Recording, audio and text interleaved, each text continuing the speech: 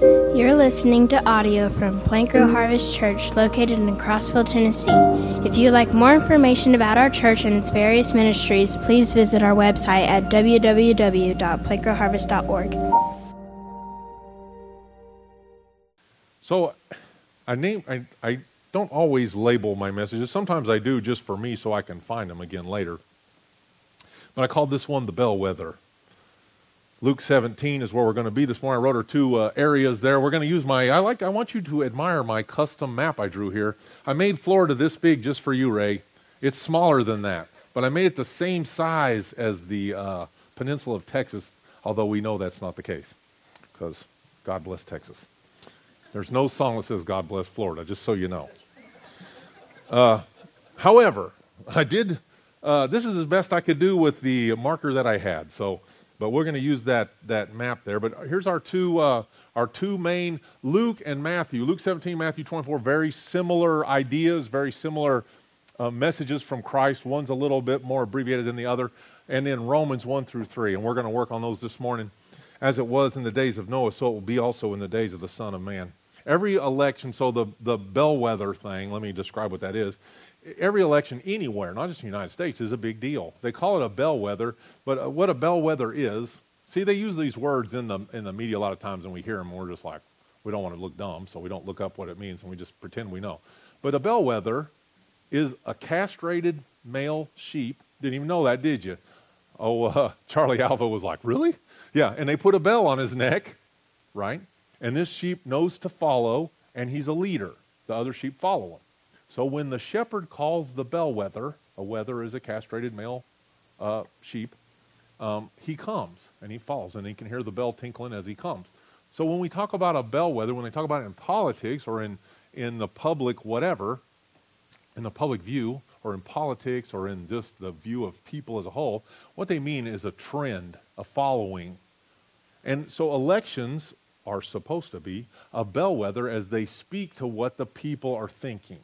They're supposed to be. We're assuming there's no corruption and then everything's going like it's supposed to be. But it just means an indicator or thinking of a potential direction change. Something has changed. People, we can use this event to see that people are thinking different than they used to think. So now we are going this way and now we're going this way. And it's been frustrating for us as believers. And I want to help you with this because of some things that I heard this week. But it's been frustrating for us to see states like California and Vermont and Montana, I believe, and Michigan all voted in to make constitutional, or at least make law, if not constitutional, in their country for this abortion, even after birth. It says this letting the baby just lay there on the table and die. And that sounds completely ridiculous. I mean, it's beyond ridiculous to think that would be. In fact, a couple of these states even had laws against infanticide, which would be the killing of a baby. But if a baby is produced alive, comes out alive, and you lay it over here, we lay it outside in the weather until it dies, is that not infanticide? But so they're even countering their own laws. It's just unbelievably hard to watch. And then we see the voting machines that they just can't seem to make work and so on. And it allows for corruption and fraud. And we get frustrated watching these things. And I think one of the big things that it does, and this is part of the game, I believe, is that it pits citizens of one country against one another. Makes you pick a side. And instead of picking, it should be us versus the government or us versus the enemy, but instead it's us versus us.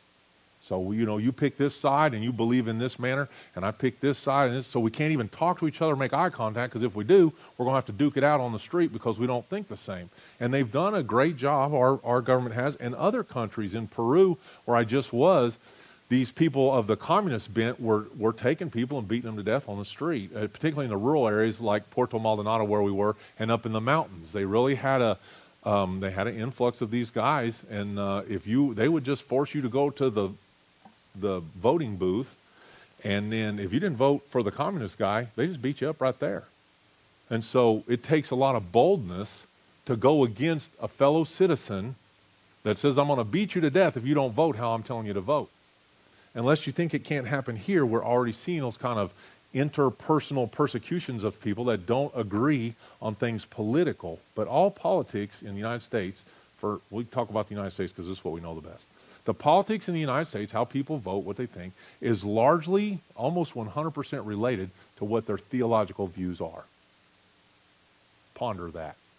If you believe that Jesus is the King of Kings and Lord of Lords, if you believe that the Bible says, thou shalt not commit adultery, thou shalt not murder, thou shalt not covet, thou shalt worship the Lord thy God and him alone, then you can't vote for this person who says that taking a baby alive and setting it on a table over here to die, you cannot vote for that person.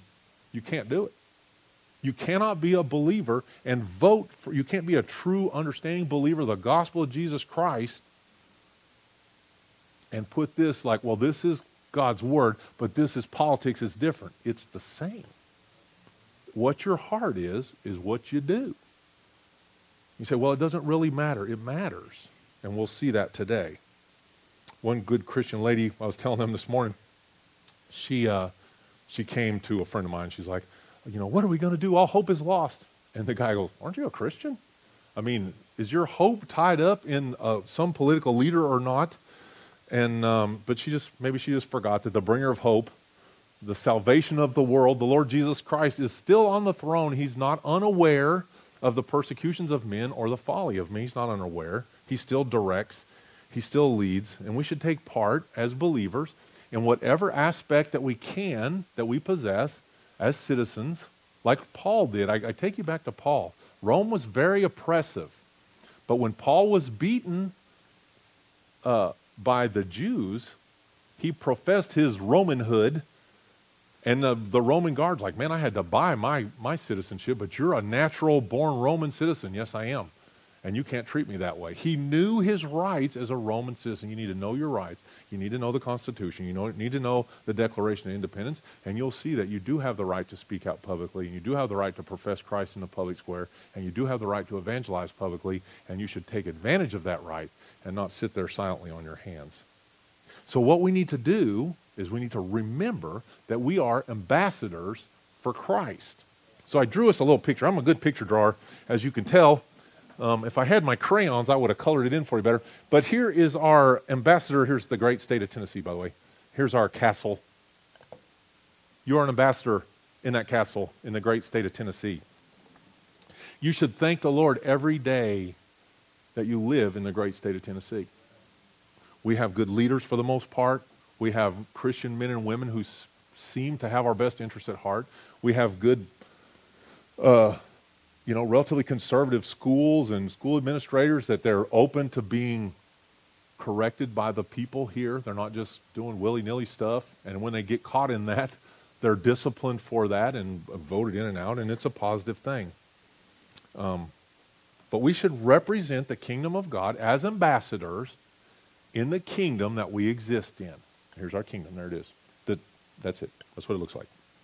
You thought it looked like this long, skinny wedge, but that's what it looks like. That's the kingdom. Look at Luke 17.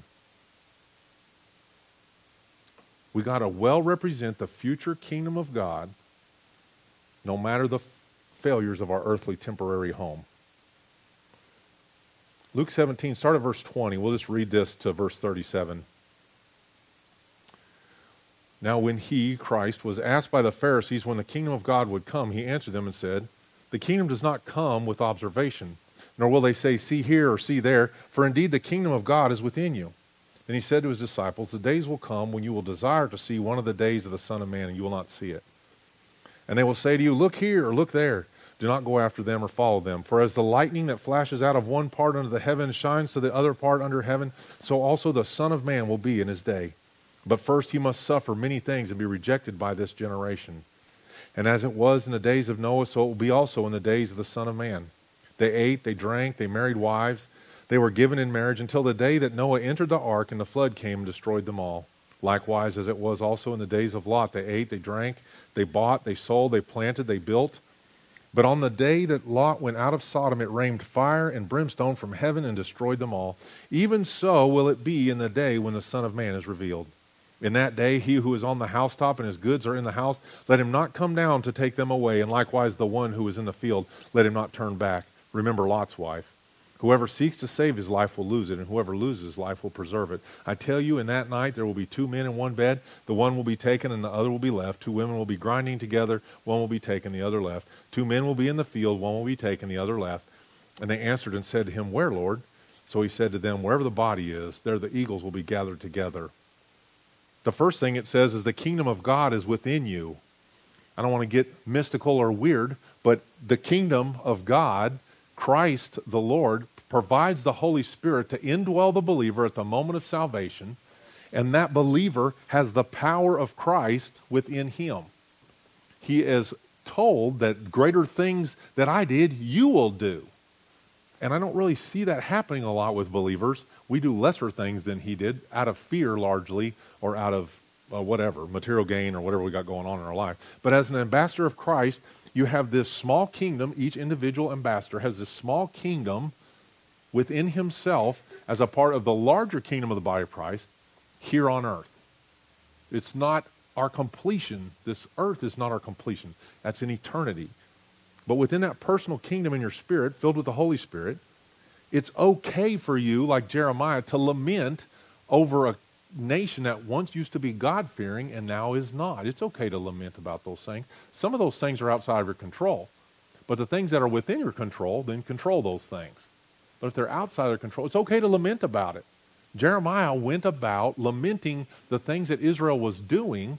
He didn't let the king off the hook. He didn't let the other prophets and the priests off the hook. He told them where they were off track, and he was adamant about it, and they threw him in the cistern, and they treated him like a dog. But in the end, he escapes the wrath. And as believers, ambassadors of the kingdom in heaven, today, here, we need to be Jeremiahs. We need to be bold in our witness. When we see, and this is a thing I was just reading in the Bible. I got that from, where's Jan? Jan's not here. That's one of her sayings. She goes, that's a thing. Whatever you say. Oh, that's a thing. This is the thing. The thing is that as here we are in this. I mean, I wish I'd have drawn a bigger castle. But here's this castle. We're within it. And we're looking outside the walls of the castle like Ezekiel. And we're the watchmen on the wall. And we see the poor, blind, destitute, and naked. We see the lost, we see the pitiful, and we lament for them. And we serve them as best we can. We open the little, I even drew a door on there. The door, it goes across the moat that gets us into the world, and we go out there and we do what we can. But at night, we come back into the safety and security of the kingdom. You prepare yourself each day, being filled with the Spirit of God, so that when you go out, everywhere you go, it's coming off of you, overflowing rivers of living water out of the innermost part of the man, flowing off onto other people as they receive the Spirit, as they receive the Word of God, and then you bring them into the kingdom, and it fortifies the fort, and we add on to the fortress, and we make it bigger and more powerful here on earth, as best we can, with the Word of God as the guide, with the proper teaching of the Word, with the correct prophecy and spiritual gifts and so on going on. And we build the kingdom on earth. That's on earth as it is in heaven. We build the kingdom on earth. It's supposed to look like the Garden of Eden looked. We can't make it that way because we're imperfect and it's filled with fallen people. But as best as we can, knowing that within you dwells the Spirit of God and that he who began a good work in you is faithful to complete it until that day. He'll complete the work. You're the ambassador. Go do what you're supposed to ambass, whatever that is. We have each this individual consulate within ourselves, which we observe the tragedies of the wicked around us as they try to assault the kingdom of God on earth. So we both defend the kingdom of God on earth, and we're in an offensive mode with the sword of the Spirit, the belt of truth, the shield of righteousness, the helmet of salvation, feet shod with the gospel of peace, and we go out as soldiers of the cross, defending the castle. It says, verse 22, then he said to the disciples, the days will come when you'll desire to see one of the days of the Son of Man. You'll not see it. I dare say that this poor little girl, her name, we should remember her name better. I'm sorry, it was an odd name. M-A-H-S-A, Masa. Masa Amini. She's a beautiful little girl. I'll leave this up here. 22. That girl would have had a desire to see the hope of the gospel in her day, but she didn't see it. Those that are lost in Romania or Iran or Peru or here, they don't realize that The Lord is near to those who desire him. He's near. He's close. But he's not accessible. He can become less accessible as his spirit is removed from a land. People greatly desiring to see him, to touch him, to know the truth of the gospel, to grow spiritually, and he withdraws himself. Seek the Lord while he may still be found. Well, that means there's a time where he won't be found. There's a time when he completely withdraws his hand, and we see it in Romans 1. We'll see it here in a minute. Romans 1 and 18, where the wrath of God dwells on men. It's because he withdraws his hand and lets men do whatever it is they want to do. We'll want to see that day. The hope of the believer rests on this. I was looking at that Voice of the Martyrs prayer guide, and I was seeing the torment of all these brothers and sisters in Christ around the world and what they deal with on a daily basis. And the only thing they have to cling to is their eternal hope. And we're not wise enough to cling to our eternal hope. We keep trying to cling to stuff here instead of clinging to stuff that's eternal. Do you see it? You don't believe it about yourself, but I'm telling you, I could hurt you badly. I could come over there and take your cell phone out of your pocket and smash it on the ground. You'd cry like a girl. And that's a slight to girls. You would cry like a injured puppy. Renetta said, I got to quit saying cry like a girl. You would cry like an injured puppy. You would be very sad. Your hope is in your cell phone.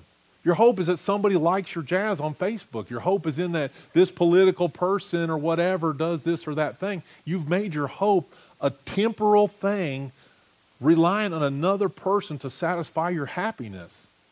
Your hope is not eternal. And it's a tragedy. We forgot that to be absent from the body is to be present with the Lord. We're trying to hold on to the body here and trying to enhance the body and exercise the body and feed the body and clothe the body and all those things. But as harder times come, the believer's desires will change. A true believer in Christ will recognize where he's gotten off track there in a false hope, and he'll want to hear from the Lord. But tragically, it says that the Lord will be hard to find and hard to hear from. When you want it the most, it'll be withdrawn from you. But right now, it's easy. Get all you want. We got Bibles everywhere. Brother Terry read from the NIV. We even got options of Bibles. You got different flavors of Bible. You can get a Catholic Bible. You can get the NIV, the New Living Translation, the Message Bible, which is corrupted, but that's another story. But the point is that you got different options of receiving God's Word in a way that you can greatly better understand it. You're not even taking advantage of that. Not you. You guys are super spiritual or you wouldn't be here, but the rest of the believers out there are not doing what they should be doing. Verse 26, it says, "And as it was in the days of Noah, so it also will be in the days of the Son of Man." As it was in the days of Noah, so it also in the days of the Son of Man. And look at Lot. Instead of Noah's day, they drank, they ate, they married, gave in marriage.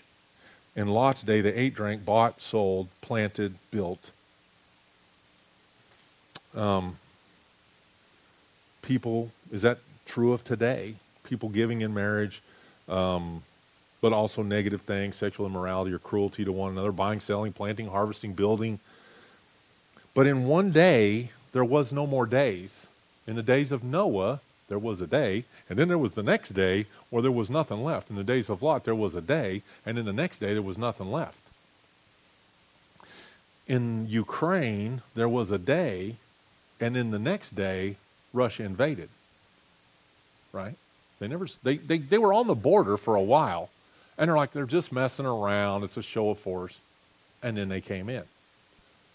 And then they bombed the fire out of everything. They lost electricity and water and food and their wheat harvest and all the stuff, right? There was a day, and then there was the next day. In World War II, there was a day, and then there was December 7th. There was the next day.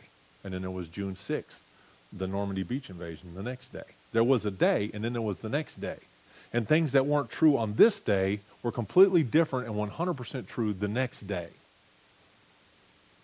There was a day 2 years ago in the USA where the border might have been tenuous, but there was 4 million less invaders.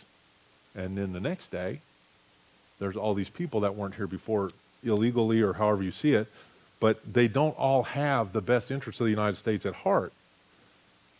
And it says, I want to show you in Matthew 24 and 5. Just flip over there. It's a little bit more descriptive than Luke, and it's sad. Again, starting at verse 10, Matthew 24:10. Many will be offended, will betray one another, and will hate one another. Do we have a day like that? Do people hate each other? Even fellow citizens of our country just absolutely hate each other. There's a man ran over a guy with his car because this guy, the Republican guy, was on the road with a sign, a young guy, and a Democrat guy was in the car and was angry that a Republican guy was on the road. So he ran him over and killed him with his car. And many will be offended, will betray one another, and hate one another. That's what hate produces. Many false prophets will rise up and deceive many. We have that in this day. Lawlessness will abound. The love of many, do we got lawlessness? The love of many will grow cold. Verse 13, though. But he who endures to the end shall be saved. And this gospel of the kingdom will be preached in all the world as a witness to all the nations, and then the end will come. Kingdoms rising against kingdoms, famines, it says, earthquakes, it says, pestilences. And all of those are just the beginning of sorrows. There'll be such a great tribulation, such as never been seen since the beginning of the world until this time. No, nor ever shall be. And unless those days were shortened, no flesh would be saved. But for the elect's sake, those days will be shortened. If anyone says to you, and so on, the false Christ, see, verse 25, see, Jesus speaking, I told you beforehand. The righteous goodness and mercifulness of Christ warns us beforehand that hard times are coming. He tells us to be prepared. There's a strategic work of God that's going on among the saved, and it's coming up in our day. Here's what I wanted to show you. So we will assume, just for assumption's sake, where's a pen that's all beautiful and stuff, but very scary looking? Here's a red one.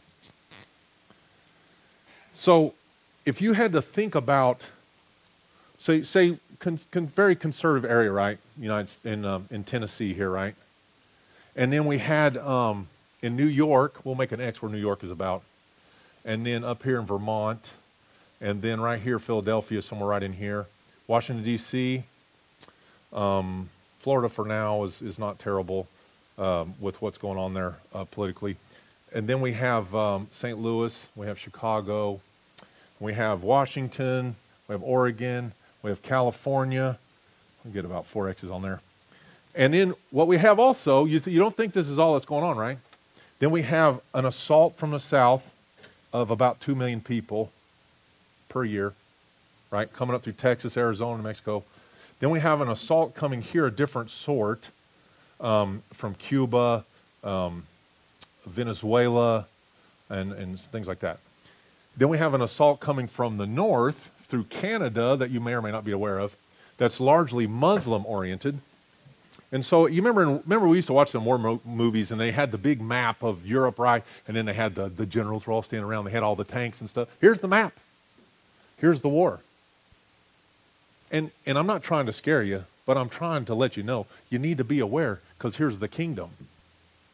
And it's all these views, St. Louis, Chicago, Vermont, Michigan, which is right here. They voted to kill babies. They thought that was a good idea. Nevada, Montana. And so what happened is, whatever, if it's demonic, if it's just fallen men, whatever it is, largely are coming after the kingdom of God. I'm not saying that Tennessee is the only kingdom of God. I'm just making a point here. Don't catch it the wrong way. But Chesty Puller, one of the greatest Marines ever, 5 Navy Crosses. He was in the Chosin Reservoir in Korea. 15,000 Marines fended off literally 1 million Chinese and escaped by the hair of their chins.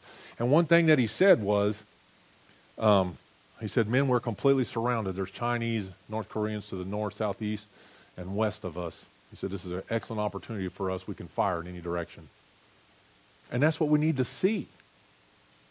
Because of the persecution of men and governments and politics and all these things, It's looking worse and worse. We read Psalm 43 this morning. It looks like there's no hope, but there is hope. There's hope. There's hope because the problem is that the ambassadors are largely holed up in this one thing right here.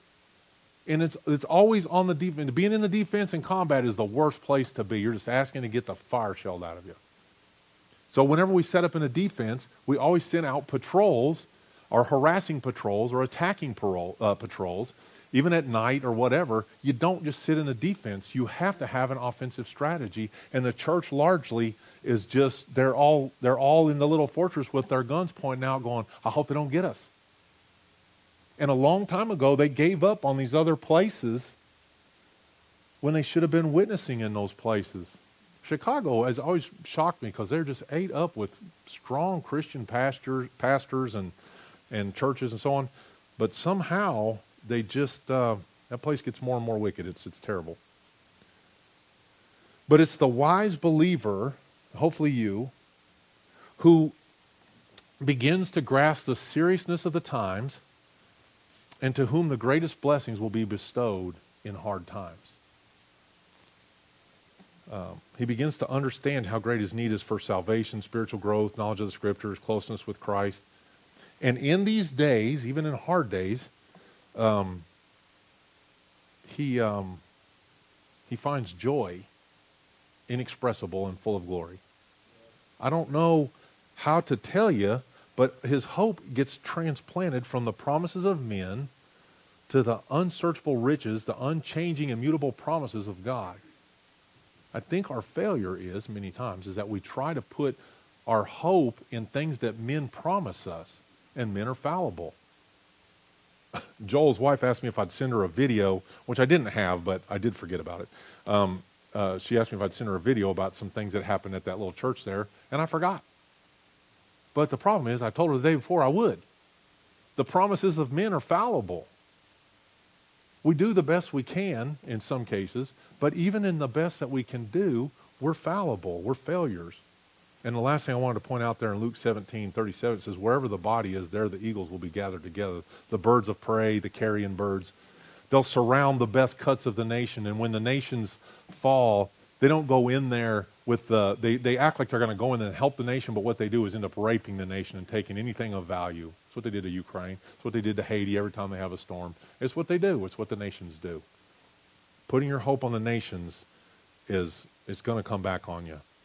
So whatever group of people are destroyed, the other nations swoop in, steal anything of value, and further demean them and destroy them. Because the world only sees worldly wealth as a thing worth gaining. But the believer should have a different mindset. There's only one thing that comes from here and ends up in heaven, and that's the soul of man. And we need to be in the business of collecting souls. Souls are the only worthy thing in eternity, besides Christ, obviously. Let's go to Romans 1. We're not going to just get bogged down in Romans 1:18 through 32 there. It talks about the wrath of God being revealed to men, but I had a bit of epiphany this week rereading Romans. It's the Holy Spirit speaking. I shouldn't say epiphany.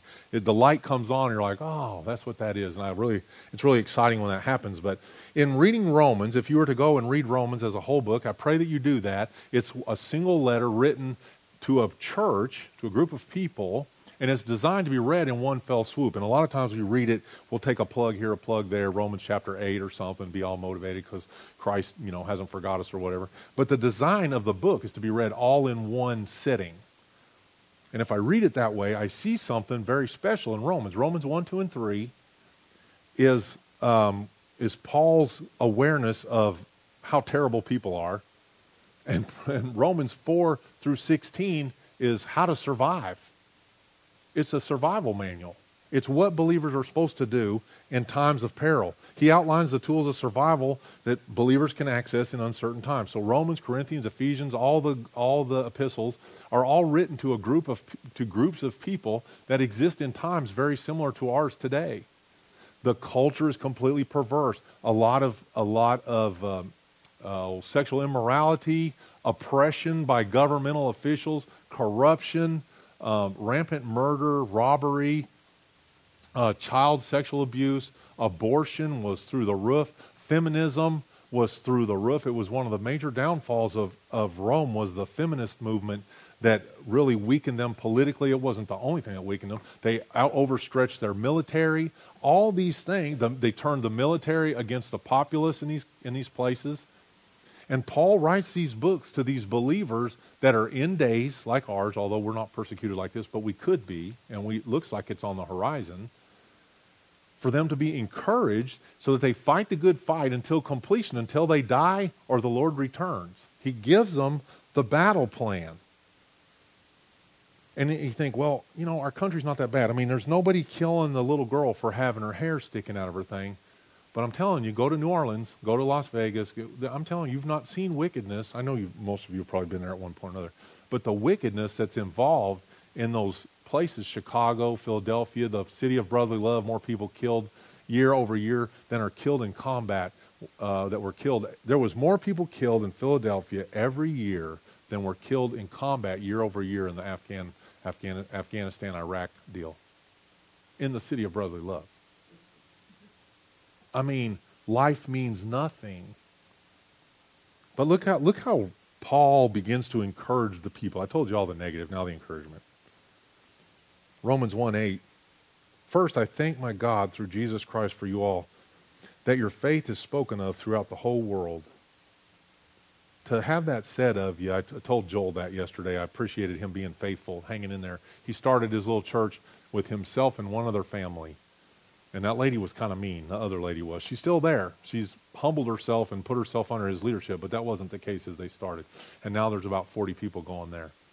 And there's no tricks and there's no fancy snacks afterwards and coloring books and stuff to encourage people to come there. It's just the Word of God. Joel being faithful, going to the homes. During the pandemic, if you are caught outside your home, except for your 30 minutes a day, and children were not allowed outside. If you're caught outside your home, police beat you and did all these things, fined you and all these things. But Joel was faithful. He went to people's houses, and he snuck into their houses, and he took food to these people's homes, and he worked with the widows, and he worked with the orphans, and he did evangelism in people's homes. And now he's seeing the fruit of that as his church is developed and growing, and it's good to see. It's good to see God's people doing the work that God's called them to do. I thank you that your faith is spoken of throughout the whole world. I pray that's true of our fellowship. Paul raises the awareness of spiritual things coming apart, like I said, in 1 through 3, and in 4 through 16, he gives us the tools for survival. And so, from 1:8, go to 1 verse 12. Well, let's start at 11. For I long to see you, that I may impart to you some spiritual gifts, so that you may be established. That is, that I may be encouraged together with you by the mutual faith, both of you and me. When Christians get together in the U.S., generally we talk about how good Tennessee's doing this year, or how great the one sports team did or another. We talk about our kids. We talk about a lot of things. But one of the things we tend not to talk to is the mutual faith of both you and me. When we see ourselves out in public, or we see ourselves even in the fellowship, a lot of times I overhear conversation. It's not wrong necessarily. It's not wrong. It's okay to talk about the things of life. That's what we do. As God made us to be people and relational and all those things. But if you notice, how often do you speak about deep things of God, and how often do you talk about temporal things that have no import? But these people, under great persecution, when they got together, they talked about the things of God, how good God was and how he cared for them, and how he was working in this person. They saw that person saved. They saw a new guy baptized. They saw a centurion saved. They saw a lady by a pond, Lydia. They saw her saved and baptized, and then she began to care for them, and they had stuff to talk about, and it was about the growth of the kingdom of God. And look at verse 15, 1 verse 15. So now Paul is kind of to turn it back on himself. So he's talking about them. Really proud of y'all. Thanks for being godly. Number 2, it's good to see you guys being in mutual faith with me, with you. We talk about things of God. Verse 15. So as much as is in me, I am ready to preach the gospel to you who are in Rome also. Verse 16. For I'm not ashamed of the gospel of Christ. For it's the power of God unto salvation for everyone who believes. The Jew first, and then the Gentile. Thing 1 is, he knew the Word of God. He was ready to preach. Many Christians, if you talk to them and you ask, have you ever shared the gospel with someone else? Well, no, I have, we call them Corazón de pollo, heart of the chicken.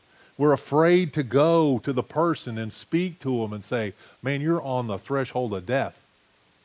And I have the very words of life. Let me give it to you. And if they hear it or they don't. But don't be a chicken heart. You got to speak. You can't expect them to know because you walk a certain way. They used to call it lifestyle evangelism. That's the biggest lie of the devil that was ever produced. Well, I'll walk in a certain way and I'll see how happy my family is, how we all love each other and whatever. And every now and then I'll tell them about my church and maybe they can meet a friend of mine from church and then they'll tell them. That's a lie. You got to use words. Peter and them, they're in prison. They get out and they pray for more boldness. Maybe they could beat us more next time and then more people could see it and more people could hear the gospel. And we're like, well, we hope nobody raises their voice at us or tells us to go away. That would hurt our feelings. I was talking to some guy. It was kind of funny. I was at Buc-ee's and I was talking to a guy who was driving his truck. And I was talking, everything was cool. And I said, hey, man, you go to church anywhere? He's like, I don't even want to hear that jazz. And then I said, well, let me give you this Gospel of John anyway. You could read it while you're on the road, wherever you're going. He said, man, get off my truck. I'm like, okay. Wasn't that nice a truck anyway? Carry on. No. But I mean, what does it hurt? It didn't hurt me. I could have wrestled that guy down and made him take the Gospel of John. No, I say that. I'm old and frail now. I'd probably throw my back out or something. But the point is that what are you afraid of? It's the gospel is free to be dispersed by your lips as an ambassador for Christ. You can't just wear some nice clothes and people assume you're a Christian. Look at Mark Underwood. That's the scraggliest guy you ever saw. But he's excellent at proclaiming the gospel. It's not how you look that's going to bring someone to Christ. It's what you know about the gospel. He says, I am ready to preach the gospel. How was he ready? He knew beforehand. If you don't know or you feel uncomfortable, then practice with your spouse, practice on your kids, practice on the dog, whatever, and then go out as best you can and speak the gospel. This one guy that we led to Christ there, and it was pretty fun to observe, led the man to Christ, baptized him, really hard-hearted fella. The next day, another man's there who he'd had some conflict with. Elias starts talking to this guy about the gospel, and this guy's hesitant. The man that was hesitant from the day before, he pipes up and immediately begins to tell him what Christ had done for him, that he'd saved him, and that he got baptized. And you need to get saved and baptized too. That guy wasn't saved 12 hours. And he was bold in his witness. Whatever you know, as best as you can tell it, tell it. I'm not good at telling. I feel like an idiot. Be an idiot. Because the reality is there's going to come a day, and it says the watchman who does not speak, he puts both the wicked in distress and the righteous. And it says the blood guilt will be on you. The blood guilt was a major deal. The blood guilt is you're taking the life of another. So by not sharing the gospel with somebody, you're carrying their blood guilt. If you know you've been prompted by the Spirit to speak to that person, you better speak, or the blood guilt falls upon you. So not only was Paul ready to preach, but he knew the truth of the gospel and the power thereof. For I am not ashamed of the gospel of Christ, for it's the power of God unto salvation to everyone who believes, both the Jew first and then the Greek. He knew the power of salvation. He was willing to be martyred for it. He knew it. He understood it. He's seen that Christ was a martyr and that he too, to be martyred, was no big thing. Because absent from the body is present with the Lord. We consider martyrdom if we put a little thing on Facebook and somebody gives us a thumb down. That's not martyrdom. Getting hit in the face with a stick for speaking the gospel, that's martyrdom. For in it, it says, verse 18, verse 18 talks about the wrath of God is revealed from heaven against all ungodliness and unrighteousness of men who suppress the truth in unrighteousness, because what may be known of God is manifest to them, for God has shown it to them.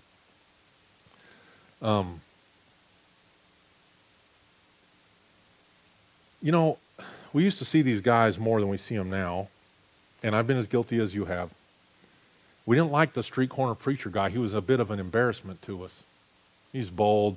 He's yelling at people going by, yelling at cars, right? Waving his Bible, right?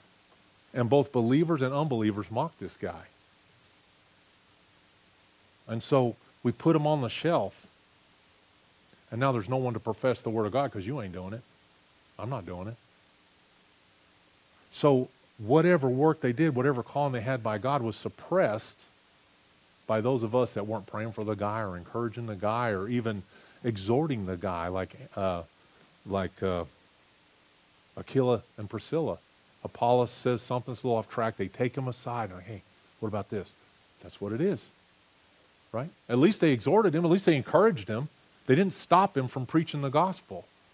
They didn't demean him in his gospel preaching. I realized that some of this wrath of God revealed from heaven against all ungodliness and unrighteousness of men, some of these people were believers that the wrath is revealed against. They were believers that had suppressed the truth of God for fear of speaking it aloud. And so God's wrath is revealed against them as well. It's a shame. So can we become like Paul? Can we become like Jeremiah in that we're bold, we speak to whoever? Can we become like Paul in that we speak to whoever will hear? But it takes two things. The first was we got to know the gospel, and the second thing is we got to know the truth of the gospel. And the last thing I want to tell you is this. 2 Samuel 24, 16. In that, I told the people this morning in the Bible study time, but the threshing floor of Araunah, Araunah, 2 Samuel 24. So King David, for the most part, was a good king. He made some bad calls. In the end there, his pride gets to him, and he's like, how many fighting men do we got? And his main general says, I don't know if we need to be counting those. If you recall in the Old Testament, we were told not to take a census. David says, go take a census. I hold the sword not in vain. He says, okay, I'll go get the census. He gets the census. It's almost immediate that he's convicted in his spirit, David is, that he's done wrong. The Lord says, you got the options of these punishments. He sees God's hand on the people, and around 70,000 die because of his bad call. There's this man, Araunah. He's not unaware of the political thing that's going on in the world. But it says that he's on his threshing floor threshing. So he's whipping out the wheat, beating the grain head out of the wheat stalk, throwing the stalk to the side on his threshing floor. A big slab. It says in verse 16, let me go to it, 2 Samuel.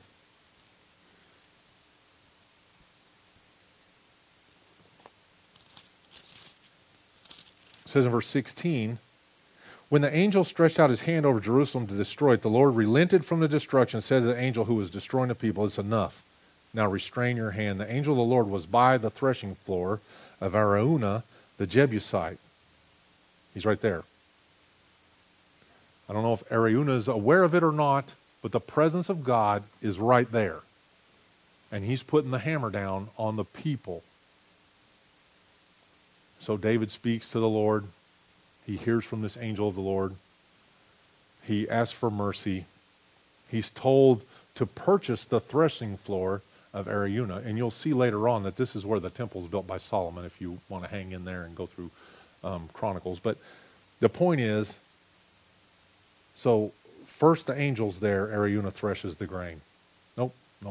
Yeah.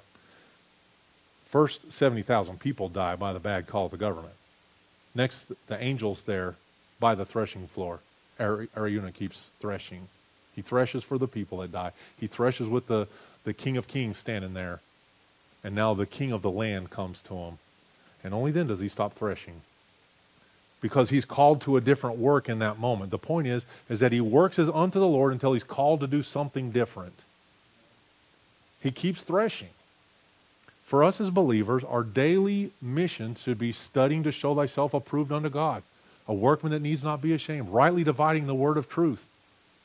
Becoming thoroughly equipped, mature, thoroughly equipped for every good work. That should be our daily desire. And we keep doing that until the Lord either kills us, oppresses us to death, or removes us from this earth, or whatever he does, or puts us in a different ministry. But that is your calling.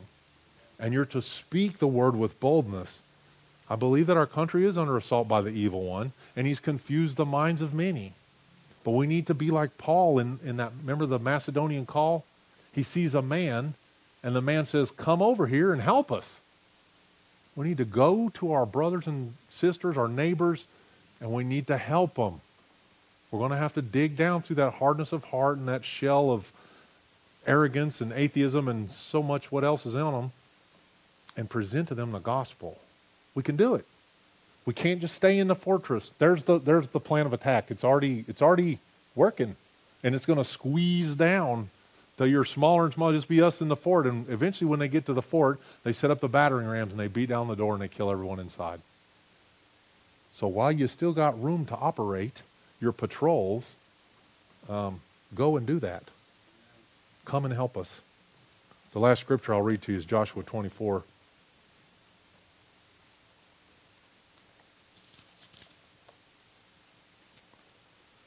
Joshua talking to the people, 24:14, now therefore fear the Lord, serve him in sincerity and in truth, and put away the gods which your fathers served on the other side of the river and in Egypt. Serve the Lord! Exclamation point.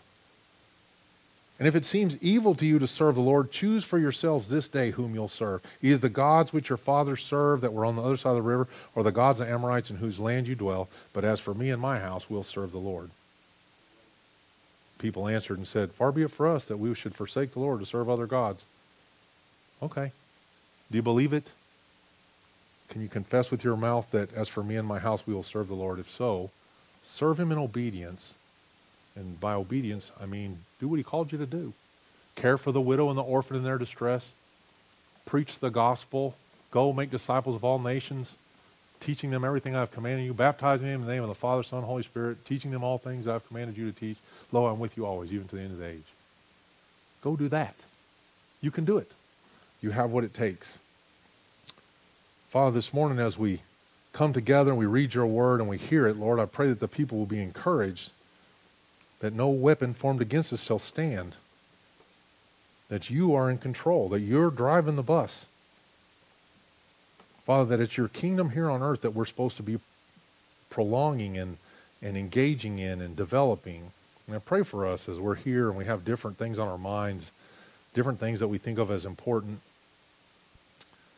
And we ask for you now, Lord, to convict us in spirit, Lord, and to change our hearts. That we would see the lost and the helpless and the hopeless out there. We would see them as those in need of care, and that you've put us here to be the caretakers, to be the shepherds of them, the ministers of the gospel to them. Father, I pray for these that are here that they'll have the boldness this week to go tell someone of the gospel of hope, the gospel of peace, and that they'll seek your face while you still may be found. They'll be drawn to you as they draw others to you. I ask for your mercy now on us, Lord, for our weakness and our chicken hearts, Lord. That you would embolden us and give us the words to speak in that moment. When we know we're supposed to speak, Lord, give us the word to speak. We ask all these things in the name above all names, in the name of Jesus. Amen.